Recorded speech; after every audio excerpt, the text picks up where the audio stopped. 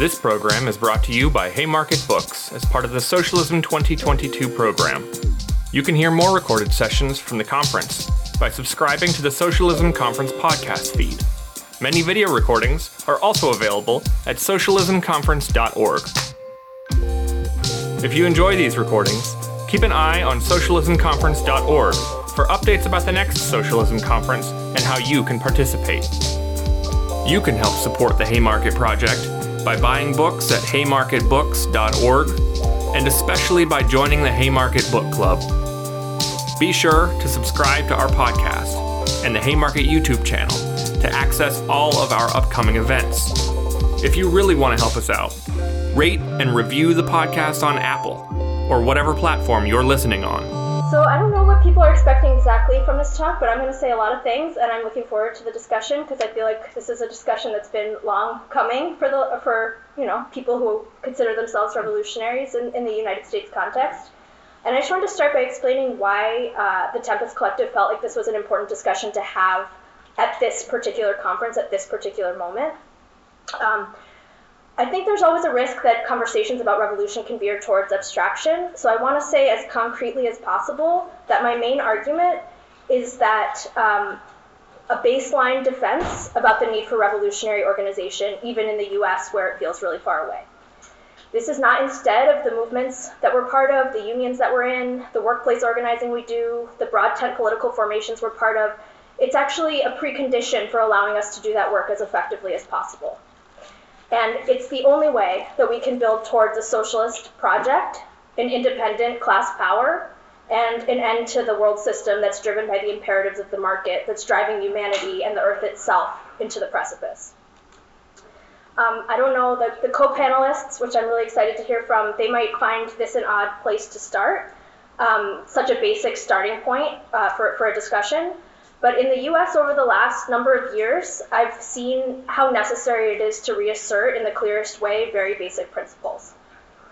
There's very few corners of the left right now in the US where you will find people who will speak confidently on why revolutionary organization is central, even if many of us have come to feel that the organizational forms that we inherited and grew up with need to be adapted and changed for the moment. But it starts from a basic understanding that horizons matter, that they express themselves in the day-to-day political work we do, and we urgently need more democratic spaces that bring people together who share a basic general sense of politics so that we can debate perspective, strategy, and tactics. This is necessary to win people to revolutionary politics, perspectives, and strategies, but it's also the way that we can most effectively be involved in the broader urgent work that every single one of us needs to be involved in outside of a revolutionary organization. Just to give one example, DSA is a broad of how this plays out. DSA is a broad tent that was able to capture and organize, however imperfectly, important elements of the radicalization since 2016. Many members of Tempest, myself included, are members or have been members of DSA. But I think with the second defeat of the Bernie Sanders campaign by the Democratic Party coalition, which involved an attack at the state, the media, and the private sector funders level, DSA wasn't able to assess and democratically figure out the strategic challenges of that moment. There are questions at play here. What does it mean to build socialism? What does it mean to build power? What is the role of elections? And what is the role of the Democratic Party, in particular in the United States? What is it that we're building? What is our horizon? And these are the questions that inform our practice and our strategies that I think, frankly, DSA has not been able to provide an answer for. There are other meetings this weekend that are going to take up DSA and the strategic outlook of DSA, and I don't want to go into it that much further. It could come up in the discussion, but I do just want to say that over the last couple of years, Tempest has tried to use our platform to put forward and develop broader coherence around a series of strategic debates in DSA. We did this at the 2021 convention. We did this during the debate about Congressman and DSA member Jamal Bowman's votes to fund Zionism, and also through local and national activism in DSA. We argued that the tail was wagging the dog. DSA was not electing politicians that were accountable to a vision and a horizon set by a socialist organization. Rather, the majority of the organization's resources were going to get out the vote efforts for people who some called themselves socialists, some called themselves progressives, but had very little relationship to the actual organization of DSA and ended up being the most visible, most high-profile DSA members who then got to determine DSA's position, despite not being accountable. The Tempest Collective sees ourselves as a product of the weaknesses and the inroads of the last generation of the revolutionary left. This expressed itself very clearly in the failure of smaller revolutionary socialist organizations to relate to and be part of the new radicalization. We are a product of the explosive political openings that exist in the period since the world financial crisis of 2008. And these openings exist everywhere internationally on both the left and on the right. This is an international phenomenon, and it is not simply contingent on happenings in the United States or who presidential candidates have been over the last 2 election cycles. And I'll say more about this in a little bit because I think it's connected to perspectives for the moment. At the founding of the Tempest Collective in the summer of 2020, most of our membership came out of either the International Socialist Organization, which was a revolutionary organization that collapsed in 2019, or the organization Solidarity. 2 years later, about half of our membership don't come from these organizations. A lot of our new members have politicized more recently through the experience of DSA and through being part of other movements and other struggles. Those of us who come from the ISO and Solidarity have a ton to say about our experiences on the revolutionary left and the lessons and assessments we've taken from that. But it's been challenging to develop that into a shared balance sheet of lessons. It's also been challenging to bring those together with newer members who don't share that history or speak the same lingo. But I think we're finally starting to embark on the process of being able to develop more of a collective assessment about all that. We're only at the start of it, but there's a general consensus, I think, in Tempest that whatever the factors were involved in the life, and in one case, the collapse of these organizations, there's something important happening more generally internationally in terms of the radicalization and the polarization of society that underlines our tasks. And this is where I want to talk a little more about the political moment. Tempest launched our website in early August of 2020. The COVID-19 pandemic had already killed 150,000 people. The murder of George Floyd had just unleashed 2 months of historic multiracial and anti-racist rebellion. 20 million people took the streets that summer in defense of Black bodies, and with open abolitionist horizons, it was a movement that implicitly took on the ideological and underpinnings of U.S. Capitol. We saw the natural disaster of COVID and the George Floyd rebellion as just the latest examples of an international multi-sided crisis in the United States. These followed the mass electoral expression of Bernie Sanders, the election of Donald Trump, the important but also episodic rise of labor struggles, both wins and losses, the Wisconsin uprising against right to work, the Red State Teachers revolts, the Occupy movement, but we didn't see these as being a specific U.S. phenomenon. They are part of an international experience that includes the debt crises in Greece and Spain, the rebirth of reformism with a populist base. You could think of Corbyn in the UK, Mélenchon in France, Iglesias in Spain, the political revolutions and also subsequent reactions to them in the Middle East and North Africa, and also the contradictory role of the pink-type governments. And I'm going to quote a little bit at length from the launch editorial that we wrote in Tempest, because it goes into these dynamics. The socialist movement in this country has not always been an outside, negligible force. For decades of the last century, it was an integral part of working class communities, politics, and struggle. It was the force which built the labor movement, which later helped sustain and support civil rights struggles, which ensured that the ruling class's concessions of the New Deal era had to be made, and which opposed decades of bipartisan imperial policies. It was a relentless internationalism and principled opposition to all forms of oppression that made those and other victories possible. The coerced separation of our movement from our class is a wound from the middle of the last century, yet it is a live wound, which makes itself felt broadly in our organizing and in our personal lives. We have been reminded of this wound as long as we can remember, every time we were forced to pledge allegiance to the imperial flag in our classrooms or in our union halls. We will not win lasting reforms, let alone the defeat of capitalism, until the damage is fully repaired. And then it concluded, if there is a single imperative which drives this project, it is not letting this opportunity be lost. The left must lay the foundations for independent and democratic organizations of self-activity and struggle, and must ensure that these organizations are deeply rooted and organically reflect and represent the working class. To do this also requires us helping recohere a resurgent revolutionary current. So I want to talk a little bit about those wounds. The editorial pointed at the political promise that is the silver lining of the growing objective crisis that we face. And this can be seen in the growing audience for radical abolitionist, socialist, and revolutionary socialist politics. It also points towards a now chronic issue which the left has faced in this country for decades. And that is the historic weakness of a class-conscious layer of working-class fighters, sometimes this is called the militant minority, who can be won to socialist politics and outlooks, who could facilitate the development of strong, politically independent organizations of the working class and the oppressed.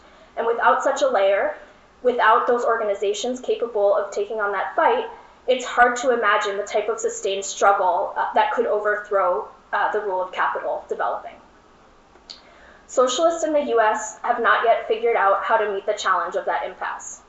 Not only that, but the organizational expressions of the last generation of revolutionaries' efforts to do so have left a lot to be desired.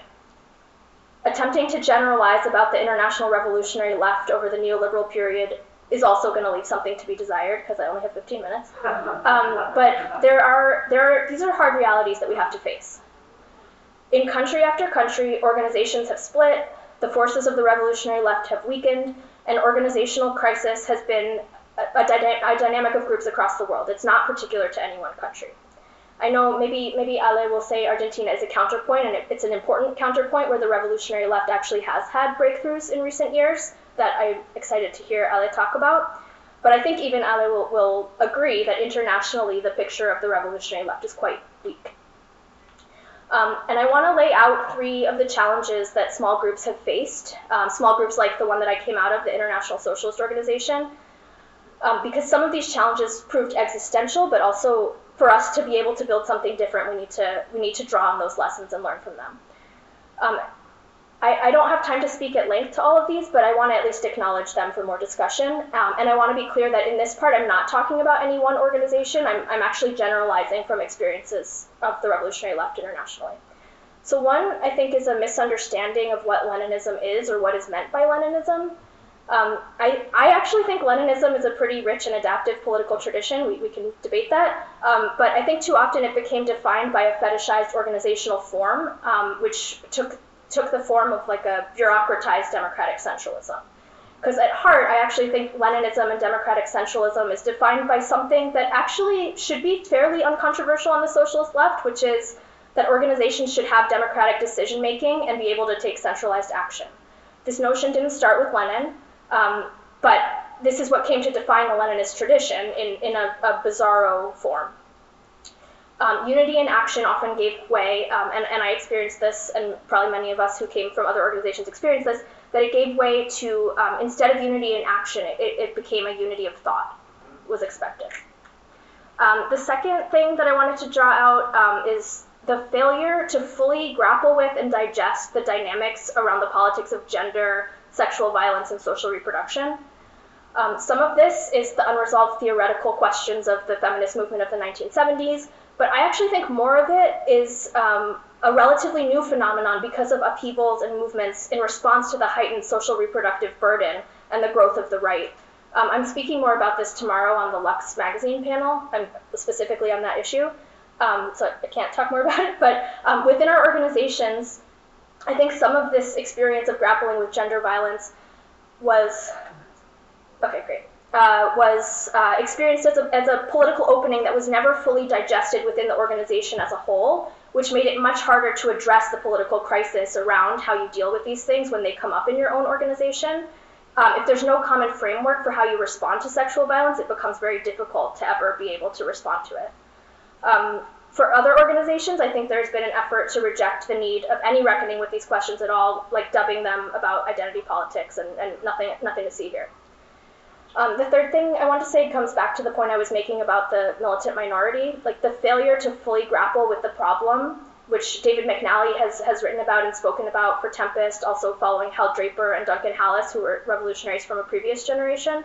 The challenge of the lack of an actual working class vanguard in much of the world, and how do you build revolutionary organization when the starting point has to be the possibility of that vanguard as opposed to its power and its ability to change things. And I think this is intimately tied to how we understand our goals and how we build in a non-sectarian manner and with a modesty about what we represent and what we don't yet represent. So I want to end by what we all do when we expect debate is to clarify what I am not saying. Whatever the challenges represented by the problem that we face of not having a working class vanguard, we need subjective revolutionaries to come together and be organized together in revolutionary formations. Within Tempest, there's a high degree of agreement around these questions of how we understand socialism. You could check out tempestmag.org to read more and to get a better sense of what our kind of horizons.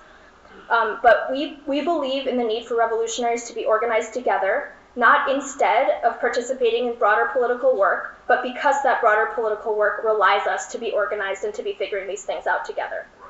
Organizing with small groups of people is not the same thing as being a sectarian. Those things can have overlap, they're not definitionally overlapping. On the flip side, it's also not about privileging small group life over the prioritization of building broader formations. We believe that the left is healthier with a broader and bigger and contested socialist milieu. We welcome that and we defend it. We think it's a mistake to reject with a single stroke the broad party experiences that have defined the political moment we're in.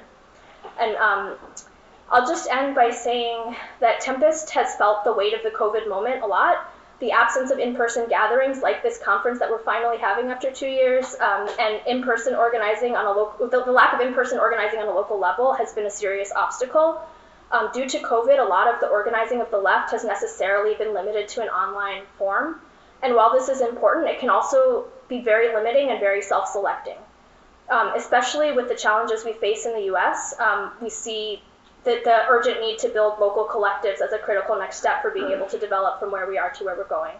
And I'll just finish by saying very clearly that Tempest has not figured it all out. We do not have the answers, but we do have a shared set of principles, and we do have a horizon, and we think horizons are important. And maybe the fact that it's not fully baked sounds like a downside, but to me it's a strength.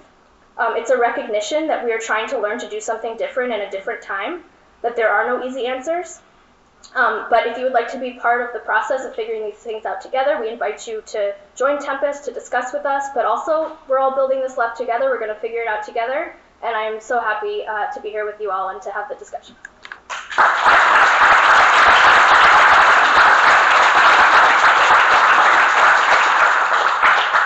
And comrades here can find the Tempest table outside of Haymarket, and there's a meetup tomorrow night at 9 on the patio. Our next speaker is going to be joining us from Barcelona via Zoom, the magic of the interwebs.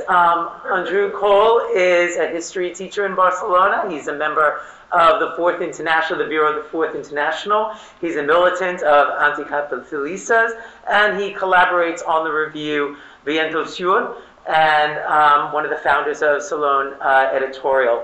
And Andrew is gonna speak to us from Barcelona. Go ahead, Andrew. Hello, how are you?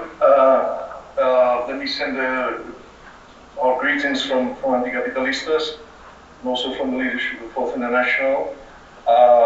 And we must say that we follow very much your tasks in the US. Just a few ideas, just a presentation of the ideas I want to develop, which are very close to the ones of my predecessor in the previous intervention. I would like, more broadly, not only talk about the Anticapitalistas experience in Podemos, but also more in general of other experiences of our political current, especially in the European arena. In the meantime, I would like to make some historical references too, because to pose the question of revolutionary organization is obviously evolved dramatically due to major historical changes. So, in our political current, as you know, we played an important role after 1968 in Europe, especially. And this was after a long period of what we call at the time entryist experiences in major Stalinist and Social Democratic parties, and where the key role was to link up to new radicalizations coming from society with the anti-colonial revolutions or the anti-Stalinist struggles of labor movements in the eastern countries and so on. And in this context, of course, what we call the years of hurried Leninism, our approach to party building obviously was very different to it was nowadays. After June 68, our main concern was to link up to the new vanguards emerging from students' movements, guerrilla warfare in Latin America, radicalization of important layers of working class, especially in southern countries of Europe, France, Italy, Spain, Portugal, etc. And I must say that obviously our role in France was capital in terms of developing a strategic and organizational approach to party building. Of course, the French LCR played an important role at the time. Our view at the time was to put the central concern on studying Lenin's thought of the times of politics, the autonomy of political sphere, and the party as a strategic actor, able to explore the potential of certain historical events and movements. And this was key in my view to have the ability to be more resilient than other currents in the new left. I think that the combined effects of suffocating sort of Marxist-Leninist dogmatism in the communist backgrounds, the neo-centrist view of the critical communist currents, and the neo-Stalinist revival of Maoist currents, of course, didn't help to develop a critical assessment of Lenin from this point of view. And obviously, the more eclectic sources of other traditions of the new left sometimes tended to disregard Lenin's key contribution on the issue of party building and relation to labor movement. So I must point out that for us it was very important, especially the development of comrades of the LCR in France, especially Daniel Ben Said, who actually developed a very interesting study on Lenin and more generally the revolutionary strategy debates after June 68. So I think this was useful to have better responsibilities, better links to trade unions, and also helped us to avoid slipping into militaristic deviations that were quite common at the time, especially in Italy or Germany, as you know. So our understanding of the political sphere and its autonomy also helped us to be aware of the key role of youth in those years as a tactical vanguard, as we called it at the time, to be able to trigger major political crises, but also the importance of internationalist solidarity and the politicization of broader vanguards of the time, the national question, its complex relation to class struggle, the importance of specific oppressions based on gender, race, religion. In short, although stressing the structure and role of class capital antagonism, we avoided whipping out all the specific oppressions, workerist, trade unionist, or even populist mentality. In the meantime, our tradition of Marxist economic analysis, boosted by Ernest Mandel's studies on neo-capitalism at the time, was key to understand the persistence of an anti-capitalist potential of working class in the imperialist countries, unlike other tendencies of the new left of the time that, as you know, were focused in their search for revolutionary potential on the margins, so to say. So, from the 90s onwards, with the collapse of the Soviet Union and so on, and the crisis of the broad labor movement, we had this formulation: new epoch, new program, new parties. So the implosion of the Eastern Bloc, the so-called crisis of Marxism, weakening of the CPs and social democracy, neoliberal offensive, and the end of the driving force of the October Revolution. On the one hand, was the new framework in which we had to develop our political work, new program because of the need to deepen our understanding of what had happened in the East, the capitalist restoration and its implications, the growing centrality of our reflection on the issue of socialist democracy, the loss of credibility of Socialist Horizon at the mass objective level, which is still prevailing, unfortunately, nowadays, the integration of the ecological outlook into our revolution Marxist program, the key role of women and LGBTQ liberation, etc. And new parties in a dramatically defensive situation and the attack of neoliberalism and the weakening of the labour movement, we thought that it was absolutely key to work on the idea of rebuilding class struggle parties useful to reorient and rebuild the labour movement as a whole. I think these are the main concerns that drove us to launch new political experiences. I just refer to the major ones in which we had some kind of important role as a current. Obviously, you know the experience of the Fondazione Comunista and all its limits, but I think it was indispensable for our political work in Italy at the time, after the collapse of the Communist Party. The left bloc in Portugal, as you know, since the early 2000s. The Red Green Alliance in Denmark. The NPA in France, which has been a very difficult experience. So I think this is the framework in which we try to work to build a new political actor here in the Spanish state after the implosion of the crisis in 2008, because there was a combination of factors, mainly the particularly dire economic crisis in Spain, the regime crisis, the monarchy, the main political parties, the judiciary, and the national question, as you know, and obviously the explosion of the indignados and the new radicalization of the youth. So the idea was to build a new party linked to the new generations and their political experiences. As you know, eventually in Podemos there was a sort of three political souls, one linked to Iglesias, which had a Euro-communist, so to say, background, a populist one, a reform very influenced by Latin American experiences, and the anti-capitalist one, which was mainly embodied by our comrades.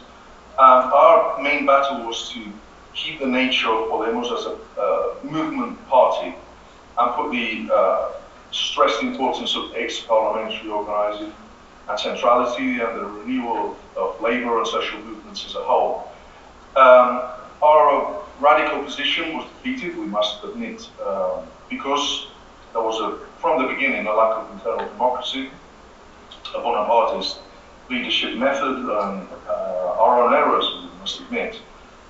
The lack of communicative capacity that others had, such as Pablo Errejón and Pablo Iglesias Errejón, was key in our defeat, we must admit. But our central strategic delimitation was the independence from social liberal parties, notably the PSOE, of course, and governments. And we had obviously developed, as a current in Anticapitalistas, a critical balance sheet of the Syriza and Tsipras government, which obviously had a great impact on the Spanish situation. This also led further to the right the leadership around Iglesias, and as you know, this led them to join the current Sanchez government, where they're obliged to adapt totally to the status quo, and this opens the way, unfortunately, to the far right also in the Spanish scenario. Nevertheless, Podemos' experience renewed, in my view, and reinforced Anticapitalistas as a political organization, and also reinforced our organizational capacity and especially our links to broad layers of popular classes. And we must admit that we survived because we always struggled to maintain an independent revolutionary organization with strong strategic references and cadre education agenda. But in the meantime, I think we were able to address new activists that didn't necessarily share our background and political tradition. I think this is a key element. And just to conclude, I think that despite errors and weaknesses as anti-capitalistas and more broadly as a Fourth International, we've had the ability to have an open approach to new struggles and demands, and the need to relate to new movements that have scarce ties to organised labour movement, and the cultural and programmatic references of the left, such as many revolts that have appeared since the Arab Spring, the Indignados occupying the US, of course, but recent explosions like the ones in Ecuador, Chile, Colombia, Poland, Belarus, and so on. So I think we've been able to avoid any ultimatist attitudes and red teaching poses. And finally, we can say to a certain extent we're proud to be able to maintain a leadership at an international level, not only at a national level, built around teamwork, the plural composition, in national, gender, age, and sensibility terms. I think that this has been key to avoid some of the problems that crises that hit other tendencies of the far left internationally. In this sense, resolutions like Women's Liberation, Socialist Revolution also contributed to advance feminization of the current, to improve dynamics in our bodies, and to avoid, to a great extent, the worst conflicts that have exploded in other organizations that tended to neglect the key dimension of women's liberation and transition to socialism. And the same can be said about the integration of the LGBTIQ demands and struggles since the late 70s and early 80s. So thanks very much. I won't bore you any longer.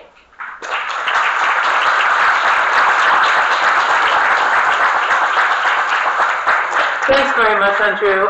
The last speaker is going to have some translation help from our comrade Luis. And Alejandro Bodar is here from Argentina. He is leader of the MST and part of the FIT, the Left Unity Front member. Go ahead, Alejandro. We'll give him a little extra time for the translation. Bueno, disculpen que voy a hablar en español. Voy a tratar de hacerlo lo más rápido posible para que acá Luis pueda decirles la verdad, Luis. Yo de una parte, Luis, con la traducción le dirá otra. Yo creo que estamos asistiendo a un momento muy especial a nivel internacional. Tal vez es el momento, la mayor crisis del sistema capitalista desde que se transformó en el sistema dominante. En los últimos años ha quedado demostrado, un viejo debate se ha resuelto, el capitalismo ya no desarrolla las fuerzas productivas, por lo tanto se ha transformado en regresivo, desarrolla las fuerzas destructivas dentro de la humanidad, fuerzas especulativas. Creo que el desbarranque del 2008, la pandemia, la guerra de Ucrania, los desastres ambientales y la vuelta de la amenaza nuclear, tal vez más reforzada que la que habíamos vivido décadas atrás, están planteando ya una situación extrema. Yo creo que ya no va más socialismo o barbarie, sino que tenemos que asumir que es socialismo o extinción la alternativa que tenemos planteada en la humanidad.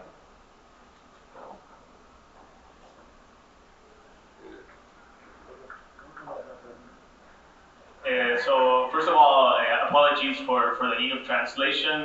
We're going to try to do our best. He's going to say something and I'm going to change it a bit. So, but I'll try to do my best. To get into the debate, we are living through one of the biggest crises of the capitalist system since it has been imposed as the dominant system around the world. Over the last few years, an old debate has, in a certain sense, been resolved around the question of whether capitalism continues to develop the forces of production. We believe that it does not continue to, not only does it not continue to develop the forces of production, but it has developed forces of destruction, as we can see with nature, and And as we are seeing, especially since the crisis of 2008, with the crisis of 2008, then the pandemic, the war in Ukraine, natural disasters, and the threat of a nuclear holocaust, which becomes a reality again. So in this sense, we are living in a moment in which the old slogan, socialism or barbarism, can in a sense be replaced by socialism or extinction, which brings to the fore the alternative that we are facing in an urgent manner. Desde principios del nuevo siglo hemos visto muchas rebeliones, revoluciones, y todo indica que va a ser la tónica de las décadas que vienen. Vamos a presenciar, acabamos de ver Sri Lanka, Colombia, Chile, en el Líbano, es decir, y podríamos dar una larga lista. Sin embargo, también ha quedado demostrado en todos esos procesos es que sin dirección revolucionaria al frente, esas grandes gestas logran o mínimos avances que rápidamente después se pierden, se estancan, los procesos más avanzados se retrocede o directamente son derrotadas. So in this new century, we have seen growing rebellions and revolutions across the world, most recently in Sri Lanka, but we saw Colombia, Chile, Lebanon, different parts of the world. But one conclusion that we can take from all of these rebellions and revolutions that we have been seeing is that in the absence of a revolutionary leadership, these processes that are massive, etc., but cannot go beyond some small gains, small reforms, or even end up going back. So the question of the need for revolutionary leadership is one of the essential questions. Por eso el debate más importante que tenemos los que queremos cambiar el mundo es cómo hacemos para construir esas direcciones revolucionarias, porque es evidente que en los últimos 100 años ha habido infinidad de intentos y no hemos logrado construir direcciones revolucionarias de masas, y el problema que tenemos en esta etapa histórica es que objetivamente la crisis del capitalismo va a volver a poner en la orden del día el problema del poder, y si no solucionamos esto, el problema de la dirección, está planteado ese retroceso, ese salto de calidad en la crisis, y que bueno, entiendo que todos los que estamos acá queremos evitarlo. Por eso el debate tiene que ser abierto, amplio, sin dogmas, tratando de entre todos escucharnos. Nadie tiene la verdad revelada, por lo tanto hace falta un trabajo colectivo. So the most important debate that revolutionaries face at present is how is the answer to the question of how do we build this revolutionary leadership that is lacking? Because there have been many attempts over the last 100 years to build this revolutionary organization, the revolutionary leadership, but they have not yet been successful. So, this becomes more acute because in the present moment of the capitalist crisis, the capitalist crisis objectively creates a situation in which there will be recurring situations of crisis, of mobilization, of revolutions, etc. But it can also lead, if we do not solve this issue of the revolutionary organization and leadership, it could also lead to a qualitative leap towards what we were saying before, extinction, etc. So that is why we have to be able to give this debate, a broad debate, without sectarianism, without dogmatism, and to be able to bring this issue to the fore. Y algo muy importante que es animarnos a ser críticos de nuestro propio pasado y no tratar de ver el problema en el ojo ajeno, sino empezar por verlo en nosotros mismos, porque todos, en particular nosotros hace muchos años que estamos en esto, yo desde mi adolescencia, por lo tanto, y creo que acá hay muchos compañeros así, hay camadas jóvenes, pero bueno, tenemos que tener la capacidad. Ser revolucionario es, para mí, tener la valentía de revolucionarse a sí mismo. Si no cambiamos nosotros, no podemos convencer a la gente que cambie y que se haga revolucionaria. Yo creo que una primera reflexión, yo no creo ya después de muchos años de intentos de que se pueda construir una dirección revolucionaria a nivel de un país.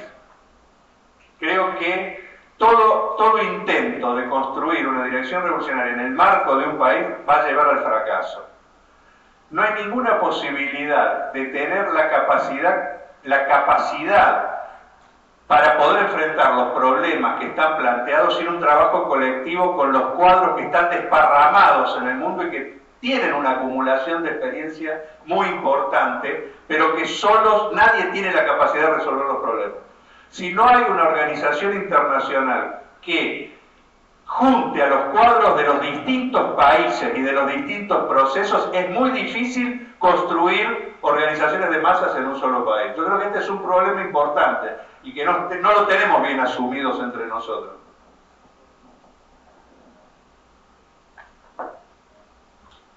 So one of the first questions is, in order to be able to engage in this debate, is to have the bravery to be critical of ourselves.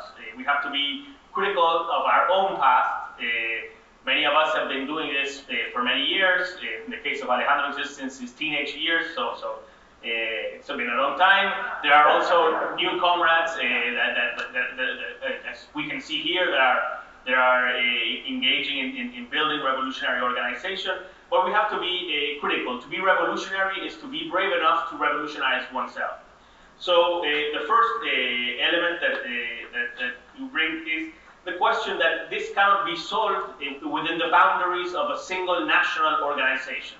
It is not possible to solve this problem within one country, because the cadre that are that have different experiences are dispersed around the world. The cadre that could build a revolutionary organization, and it also requires collective debates with all of these comrades that are in different parts of the world. So there is nobody in one single, no single organization at a national level can have the attraction to solve this situation on its own. So it requires the need for revolutionary organization for international organization in order to solve this question. Hace falta que podamos discutir y balancear las experiencias nacionales, sacar conclusiones de esas experiencias y poder, en el marco de esas conclusiones, poder actuar mejor en otros países. El internacionalismo para mí se ha transformado en una cuestión fundamental. O avanzamos hacia un nuevo internacionalismo, o yo soy escéptico de que se pueda resolver el problema del poder a nivel de un país. So we have to be able to debate different national experiences within an international current organization.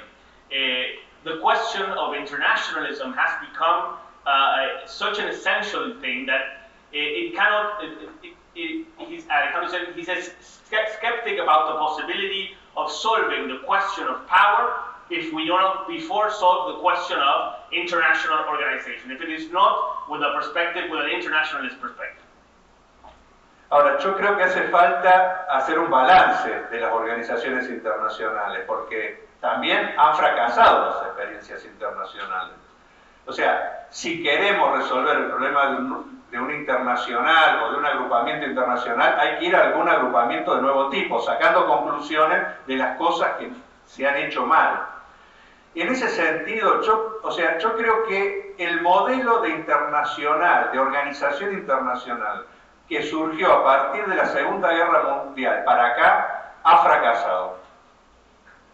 Ese modelo partía de un partido se desarrollaba un poco más que el resto y creaba un internacional a su alrededor y trasladaba mecánicamente conclusiones de ese partido, que era el partido madre, al resto de las organizaciones satélites que se nucleaban. Ese tipo de organización ha fracasado completamente, porque no solo llevó a errores políticos, porque no se puede trasladar mecánicamente desde un país, desde un partido, líneas que trasciendan ese país, sino también porque la única forma de hacerlo es con un método burocrático. Ojo, el fortalecimiento del estalinismo desde la Segunda Guerra Mundial para acá hizo que las organizaciones internacionales se protegieran y por esa vía fueran adquiriendo un método que muchas veces fue burocrático, cerrado, centralista para eso. Pero también yo creo que mamaron del estalinismo y trasladaron al interior métodos que no tenían nada que ver con el bolchevismo, sino con su etapa de degeneración. Todo eso es lo que ha llevado a que exploten todas esas organizaciones, y la que no explotó todavía va a explotar, porque es una ley que se está cumpliendo en todos lados.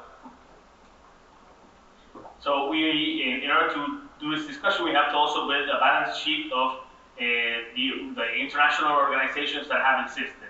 In this sense, if we look at all the organizations that have existed in the post Second World War period, all of the international organizations that have existed were based on a specific model that has failed. That specific model was one national organization in one country that grew a bit more than the rest, and from there attempted to build an international current, trying to say from one country to all of the rest, for the organizations of all of the rest, what they had to do. So in a sense, it was a model of what we call sort of like a mother party that has some satellites and tells them what to do. And this has failed for two reasons. First, because it leads to political errors, because you cannot translate mechanically the situation in one country to what is happening in the concrete conjunctures in all of the rest of the places.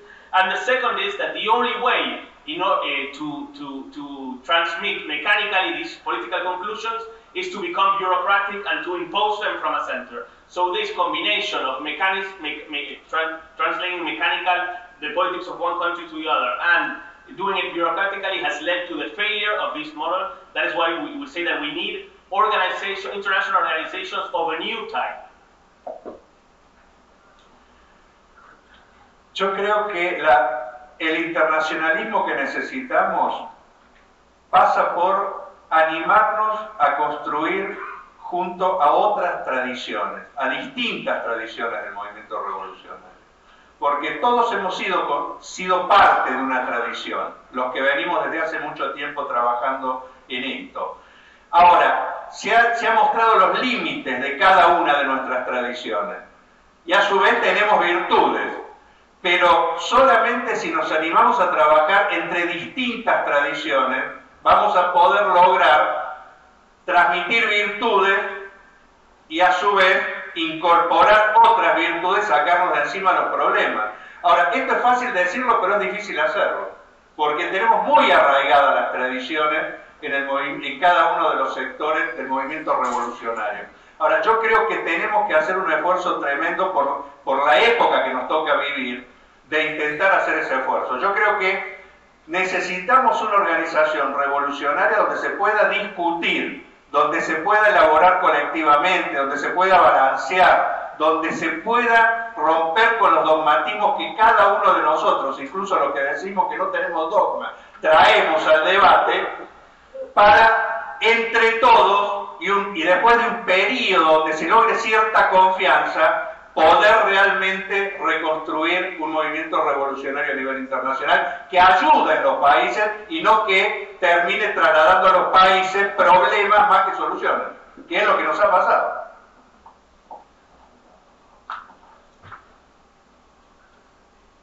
So this new type of organization has to be built, bringing together different traditions that have developed throughout all of this period. Most of us come from different political revolutionary traditions, and all of them have good things and bad things, and all of them have problems, and all of them have, even the ones that say that they don't have problems, they also have problems. So we come from different traditions, but we have to make an effort to try to bring them together in order to build this new type of organization. And this is easier said than done, of course, but we have to make an effort for this. And in order to do it, there is a need for collective debate, for democratic and collective elaboration, to break in with dogmatism, and because this is the only way in which these organizations will be able to rebuild trust between different organizations and not bring again the mistakes of the past that we have already spoken about. Como me queda poco tiempo, quería hacer un par de reflexiones más. Yo creo que vivimos en un mundo cada vez más polarizado, donde es evidente que uno de los fenómenos de esa polarización es el crecimiento no solo de las derechas, sino de la extrema derecha. Ahora, yo creo que muchas veces esos espacios crecen por los fracasos de algunas de las experiencias hacia la izquierda que han traído primero entusiasmo y después decepción en el movimiento de masas. Yo creo que por eso no le tenemos que echar la culpa al movimiento de masas, sino muchas veces tenemos que trabajar y saber que muchas veces el movimiento de masas va hacia un lado o hacia el otro porque no le podemos presentar una alternativa, y cuando le presentamos una alternativa y fracasa, eso genera fenómenos distintos. Sigue habiendo espacio para la izquierda. Yo creo que la izquierda tiene espacio, y dentro de la izquierda para la izquierda revolucionaria, pero tenemos que discutir algunas cosas. Ha surgido en lo que va del siglo distintas experiencias. Nacionalismos de izquierda, como el chavismo en Latinoamérica, partidos amplios se transformaron en un determinado momento en expresiones del ascenso. Yo creo que estamos en otro momento ahora, ya no en el de los partidos amplios, sino el de la crisis de los partidos amplios. Por lo tanto, tampoco nos podemos seguir atando esquemas, hay que ver si es por ahí o viene otra cosa. La izquierda respondió mal en general a los partidos amplios. Un sector respondió con sectarismo, los negó completamente y se aisló del movimiento de masas.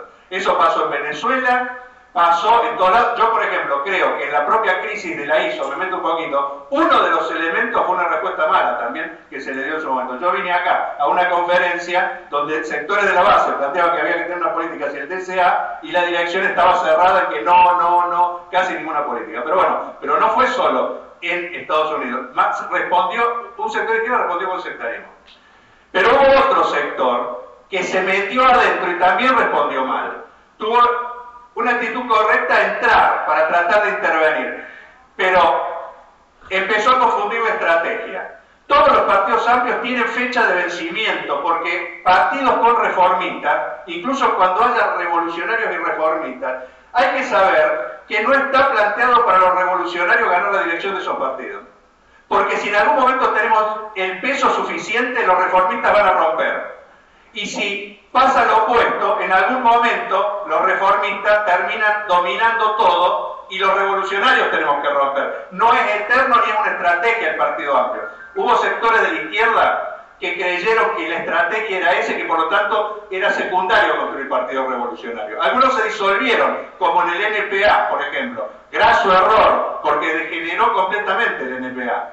Otros no se disolvieron, pero dejaron de construir partidos revolucionarios con la fuerza que había. Esos partidos sirven si uno los aprovecha para construir y fortalecer partidos revolucionarios, sabiendo que en algún momento esa experiencia se va a acabar.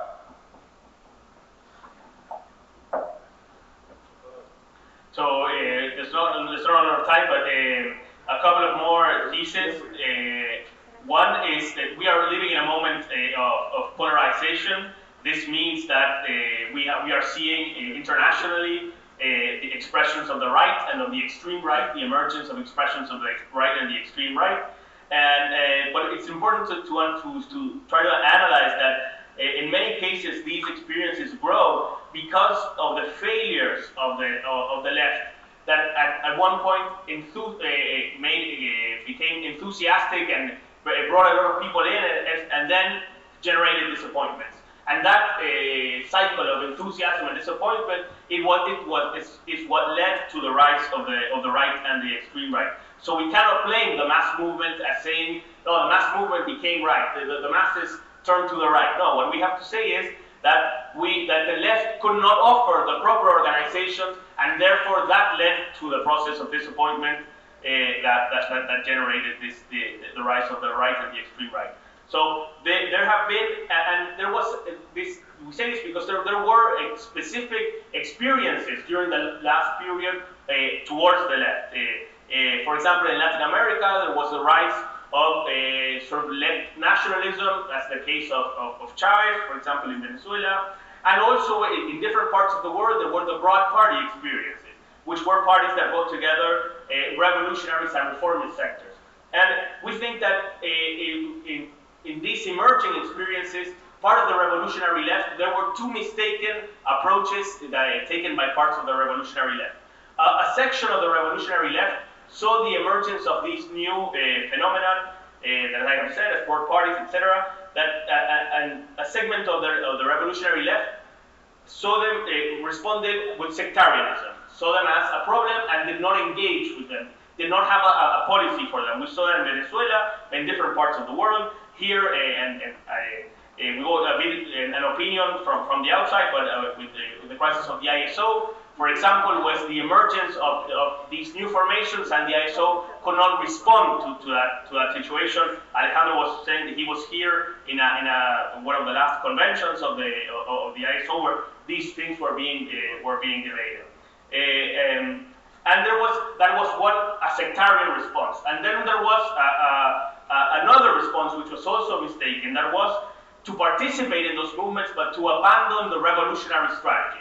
And in that led to the dissolution within those experiences. For example, in the case of the NPA, in which the revolutionaries that were dissolved within the NPA. And this is a problem because it overlooks a fundamental fact, that is that the broad parties have limits, and that these broad parties, the limitations of the broad parties are a part of their nature, because they are organizations that bring together reformists and revolutionaries. So if they have a tension within those two sections. So if the reformists get too big, eventually they will kick out the revolutionaries. And if the revolutionaries get too big, eventually the reformists will leave. So what we have to know is that these formations are transitional formations. And we have to be able to use those transitional formations to build revolutionary organizations. Not being sectarian with the transitional formations, but also never forgetting that they have an expiring date, like me or whatever. They expire. At some point, these organizations expire. So we have to build revolutionary organizations. Bueno, y para terminar, porque nos acabó el tiempo a los dos, simplemente que en Argentina estamos construyendo un frente, el Frente de Izquierda de los Trabajadores, que tiene una particularidad única, creo yo.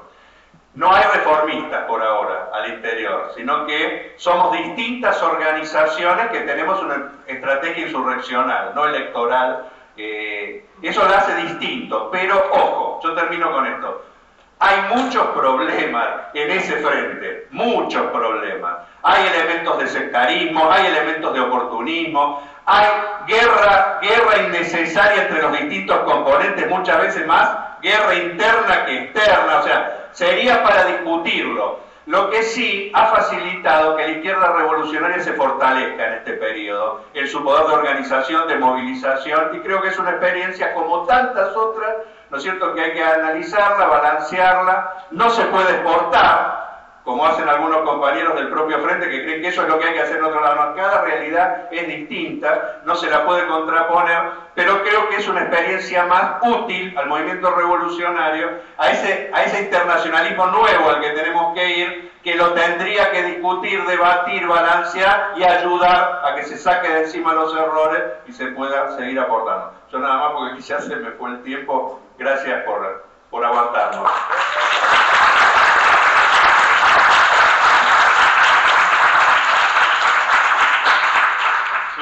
Just closing with an experience from Argentina. In Argentina, there is the Left Front, which is the Left Unity Front, which is has a specific characteristic that is different from other parts of the world, because it is only composed by revolutionary organizations. There are no reformist sectors. All of the organizations have an insurrectional strategy, not an electoral strategy, etc. But that doesn't mean that it doesn't have problems. It has many problems. Amongst them, there are, of course, sectarian positions, sometimes opportunist positions, and also there's a lot of internal warfare, internal conflict, debates, and everything. So it's not a perfect example. It's not the only possibility. It has helped to build the revolutionary left in Argentina. It has contributed to build the revolutionary left. But it's also not an experience that is made for export. It's not that we are saying this is the way to go in all the parts of the world, because as we have said before, different parts of the world have different specific situations. But it is one more experience that we want to bring, because we think that the international revolutionary left also has to debate to also help the restaurants be better. So this and how do we find the amongst other experiences, how do we find the ways to build revolutionary factors? That's it. Thank you very much.